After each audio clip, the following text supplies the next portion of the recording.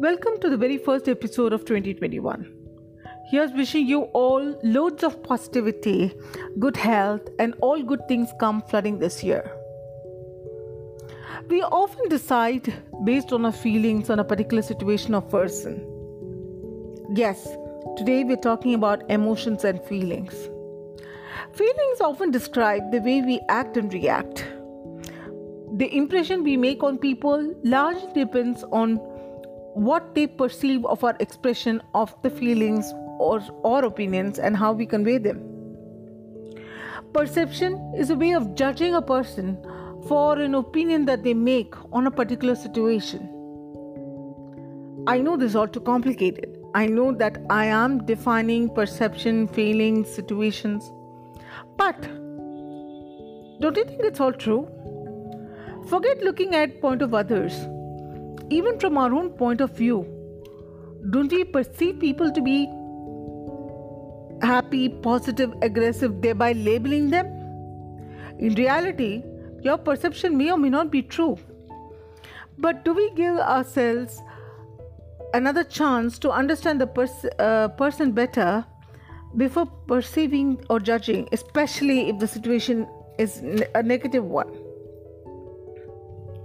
I have been on both sides of the coin. I have been judging and been judged by others as well. People have labeled me often as aggressive, short-tempered, inspiring, motivating, and so on. Some might be true, some might not. But then an action of mine in a public forum might have led people to perceive so. Such perceptions led to judging, and more often than not lead to an unshakable opinion about a particular person. Initially, I was taken aback by the perceptions people make of me, and often used to take their comments very seriously. But then after some time, I realized if I pay heed to everybody's opinions and perception about me, then I would be nowhere. From telling people that they're fat or thin, to saying that they're timid or aggressive and that they have to change for better, is an act of perception. Imagine if every person you meet, every opinion you hear about yourself, you keep changing yourself, your character, your vision about yourself. At the end of it all, you would be confused to understand who you are in the first place. I often think, before judging another person, if I would like it if I say the same thing to that person. Yes, I put myself in the other person's perspective before opinionating or forming an impression about them. Today and every day, there are people who have fun. There are people who have